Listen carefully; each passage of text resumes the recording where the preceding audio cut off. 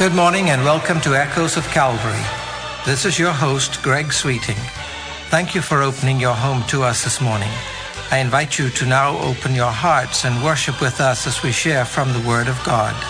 Stay with us as we share comments and illustrations with a spiritual application, present special music to call us to worship, and in a few minutes, Pastor Alan Lee will come to share insights from Scripture and explain how to apply God's Word that we might grow to be complete in Christ.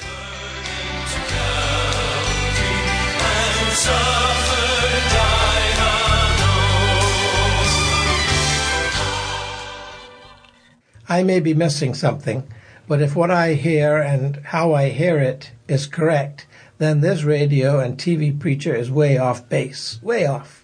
His ad on TV, appearing too frequently, must have cost him many thousands of dollars.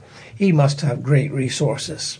Regularly is shown with his wife and fellow preacher on stage before thousands of people, promising these enthusiastic people that their lives are about to take off. He excitedly, using animated moments, assures these people that they have a power within them that is greater than any power that comes against them. Very convincingly, he is able to move his audience to accept these statements as factual and believable. After all, he's a well-known, much-loved television preacher. His books are sold by the thousands, offering people who read them a better life, a life of fulfillment, and a happy existence, despite the things that might happen to each of us as we live life in this old world. But when all is said and done, and is he right? Can all those people really depend on this message? Are they truly happy, fulfilled, full of power, undefeated? Whatever his success rate, thousands listen every day. Thousands buy his books, and I would imagine thousands give thousands to support his multiple ministries. Now you can even sign up and pay a monthly subscription and listen to him on satellite, effectively broadening his audience and making his reach worldwide, coast to coast in the States. Maybe even international. But is this message true? Can we all depend on this promise? Will they be effective with every single person who puts their faith in him and their dollars? What a terrible crash if it's not.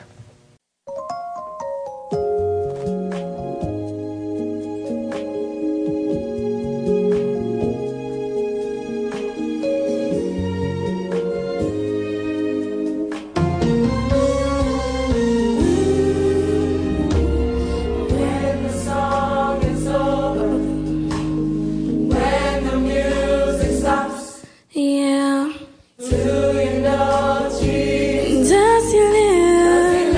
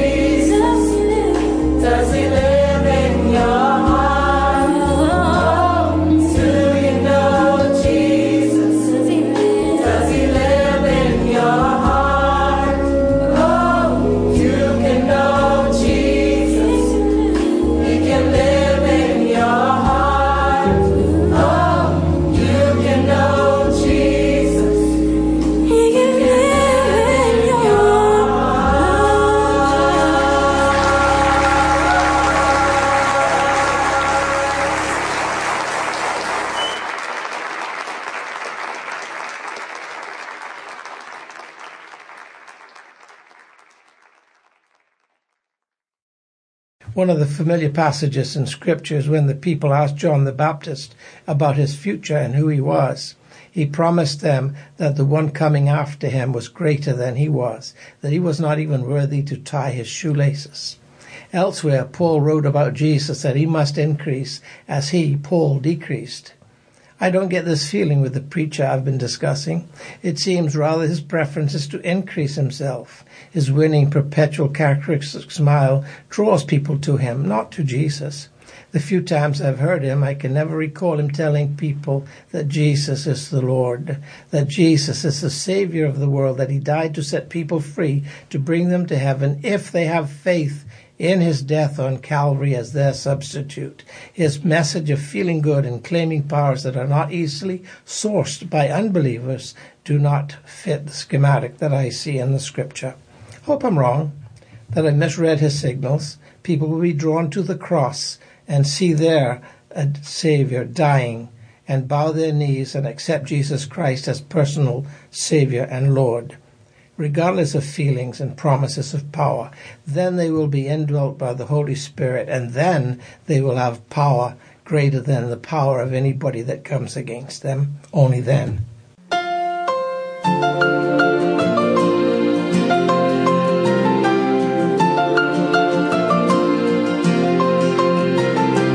I'm the one with two left feet, standing on a lonely street. I can't even walk a straight line. And every time you look at me, I'm spinning like an autumn leaf, bound to hit bottom sometimes. Where would I be without someone to save me? Someone who won't let me fall. You are everything that I live for, everything that I can't believe is happening. You're standing right in front of me, with arms wide open. All I know is every day is filled with hope.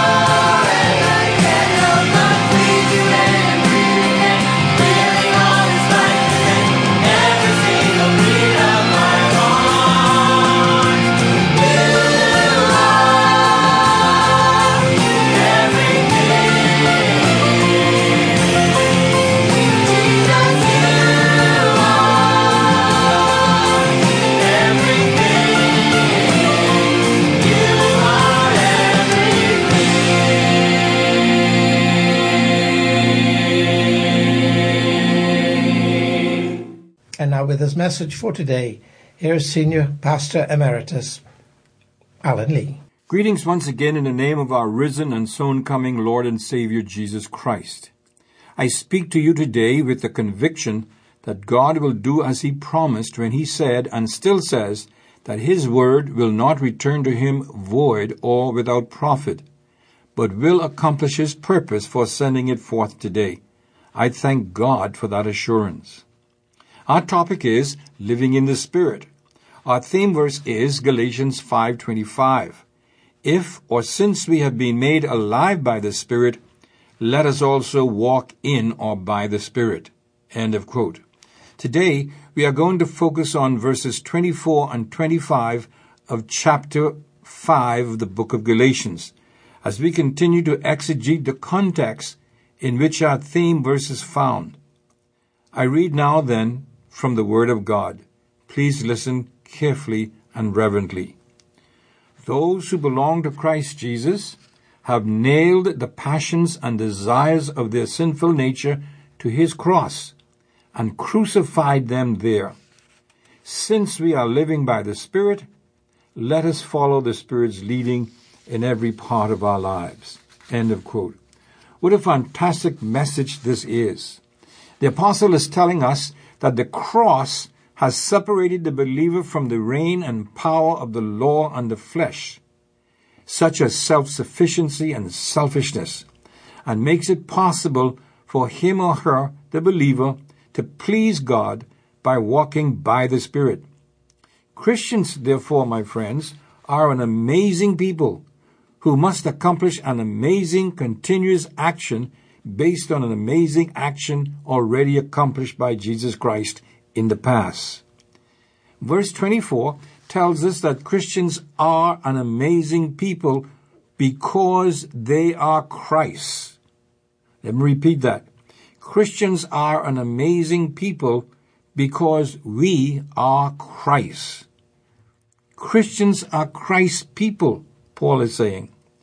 Paul says they belong to Him. They are those who have been made alive by the Spirit through faith alone in Christ alone. They are those who are truly in Christ, not mere professors. The description of believers are used in two other passages in the New Testament saying the same thing. For instance, 1 Corinthians chapter 15 verse 23 says, "But each in his own order, Christ the firstfruits, after those who are Christ at His coming." Notice that? Those who are Christ at His coming. Also 2 Corinthians 10:7, it says, "You are looking at things as they are outwardly. If anyone is confident in himself that he is Christ, if he belongs to Christ, let him consider that this again within himself, that just as He is Christ, so also are we." End of quote. Isn't that a wonderful truth? Believers are His and He is ours. We are His very own and He is our very own. The phrase, "those who are Christ," refers to the only people who can do what is stated here. That is the whole point of the statement of this passage. As mentioned in our first message in this series, we can only become in Christ by regeneration by the Holy Spirit. That's how we become Christ. That's how He gives us eternal life and the divine nature we need to truly please God so that we can walk by the Spirit. Christians are an amazing people, I say, because of the fact that we have the Holy Spirit indwelling within us. He provides what we need to be what God wants us to be. In our text, we are told that we have accomplished an amazing action. Notice carefully what the text says, quote, "Those who are Christ have crucified the flesh with the affections and lusts." End of quote. Now, several fantastic truths are revealed in this passage. First, the action described here is true of all believers, all Christians, not just some. It is true of all that are Christ, who belong to Him. This means, therefore, that this is a positional or objective truth. It is accomplished by God on our behalf. It is not a practical or subjective event or action accomplished by our own efforts.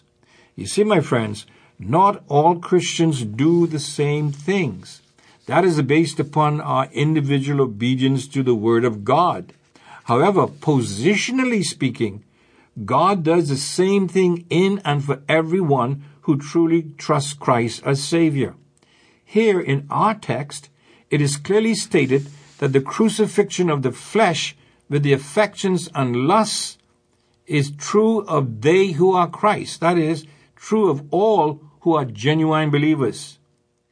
And the point is, it states that it was done on the cross by Christ. Now, a problem arises if the text is not clearly and precisely interpreted. Why? Well, because, second, the form of the verb used in our text for crucifixion is what is called the active tense. In other words, it is something the believer does. It is not done for him. Now, if you're carefully reading the scriptures or following me, you will say that's a contradiction to what you've just said about it being a positional truth. How can it be both a positional fact accomplished by God and a practical action done by the believer? How can these things be true at the same time? My friends, that's not double talk. It really isn't. Not if we really understand when the event being described actually took place. Let me explain. The scriptures very clearly teach that the believer's old sinful self was crucified by and along with Christ on the cross. Paul states this in several passages. For instance, Galatians 2:20, he says, and I quote, "I have been crucified with Christ, and I no longer live, but Christ lives in me. And the life I live in the body, I live by faith in the Son of God, who loved me and gave himself for me." Also Romans 6, verse 6, quote, "For we know that our old self was crucified with him, so that the body of sin might be done away with, that we should no longer be slaves to sin." End of quote. Now, in both instances in these scriptures, where the verb crucified is used, it is used in what is called the passive tense, indicating that the action described was done for or upon the believer.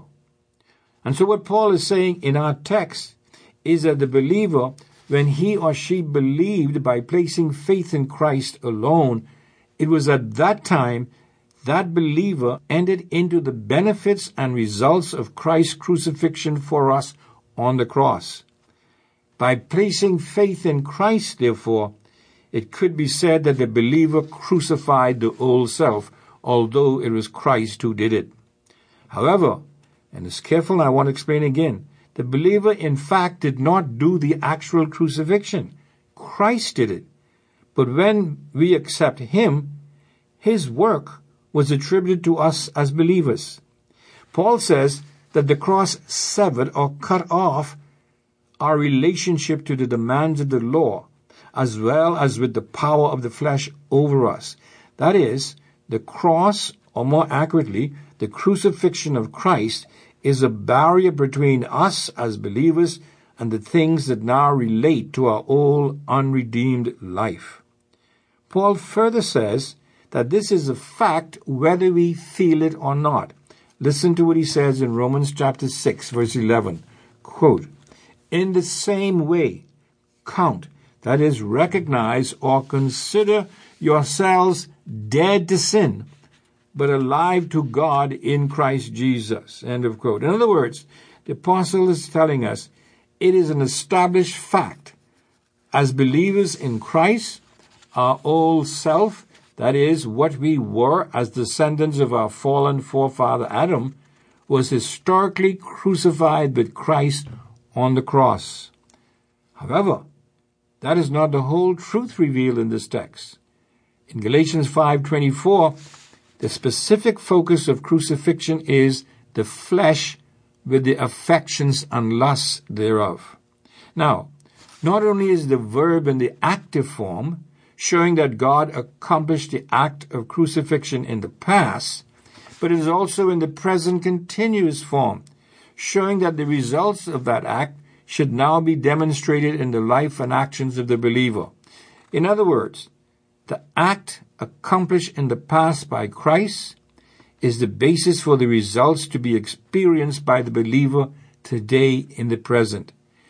That is what it means to live in or by the Spirit. The ongoing crucifying is something the believer does, and he can do it because the Holy Spirit who indwells him enables him to do it. And, my friends, we are commanded to do it. Listen to Paul's statements again in Romans 8:13. If you live according to the sinful nature, you will die. But if by the Spirit you put to death the misdeeds of the body, you will live. Also in Ephesians 4:22, you were taught with regard to your former way of life to put off your old self, which is being corrupted by its deceitful desires, to be made new in the attitude of your minds, and put on the new self, created to be like God in true righteousness and holiness. One more passage, Colossians 3:9. Do not lie to each other. Notice now, since you have taken off your old self with its practices and have put on the new self, which is being renewed in knowledge in the image of its creator. End of quote. And so Paul is saying, when we put all this together, do not take from the cross which has been nailed there. Sadly, though, that's exactly what a Christian does when he lives according to the flesh, when he does not walk according to the Spirit. He actually takes down from the cross the dead, putrid old self that Christ nailed to the cross with himself when he was crucified. Put to death and crucified, therefore, means in these texts to put off the traits or characteristics of the old self, the old man, what we used to be and what we used to do before we became Christians and were indwelt by the Holy Spirit. We are not to go on living the way we used to before we were saved, as though the old self is still in existence or alive. Paul is telling us he is not. Paul says, therefore, in effect, be real, be who you are, be your new self in Christ, not what you were in Adam. Stop acting like zombies. You know, sometimes we say, don't be a baby, which means we want you to be a man, we want you to be strong. That's exactly what Paul is saying here. Do not be what you were, be what you are. But exactly what is it that must be continually crucified? What is meant by the flesh with the affections and lusts? Now, this is an important question, and the answer is also important for us. However, we will have to answer this next time, Lord willing, because our time is gone for today. And so, as always, this is Senior Pastor Teacher Emeritus Alan Lee saying, Selah, think, and act on these things.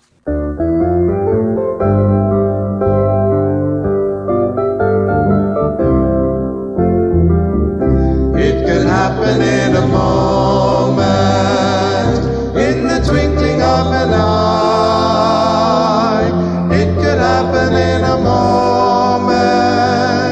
He could break the eastern sky.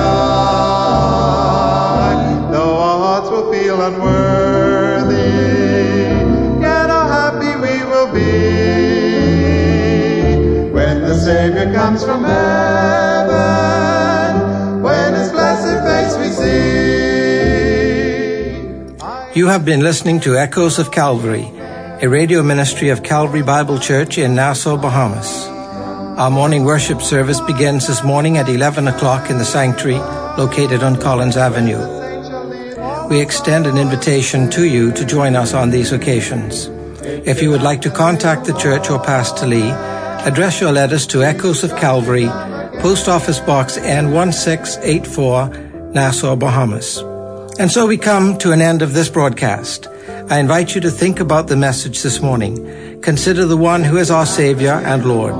Grow to be complete in him. And remember, as echoes from Calvary stir in your heart, keep listening for that shout, Maranatha, the Lord is coming soon.